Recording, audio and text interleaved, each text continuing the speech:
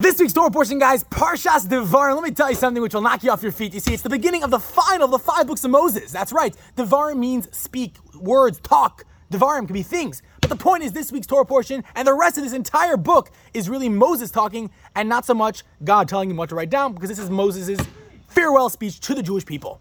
And that is the ultimate of the entire purpose and reason which we are supposed to be involved in Torah mitzvos. What is that, you ask? I'll tell you. It's this idea that the entire Torah, which is God writing and telling Moses what to write, is that ultimately can come to this final stage where it's now coming from Moses, meaning that the entire Torah and mitzvos comes down into our lives in a real way, to the point where it doesn't have to be something which is so holy, but rather something which we can relate to, something which we can apply to our day-to-day lives, something which we can speak about.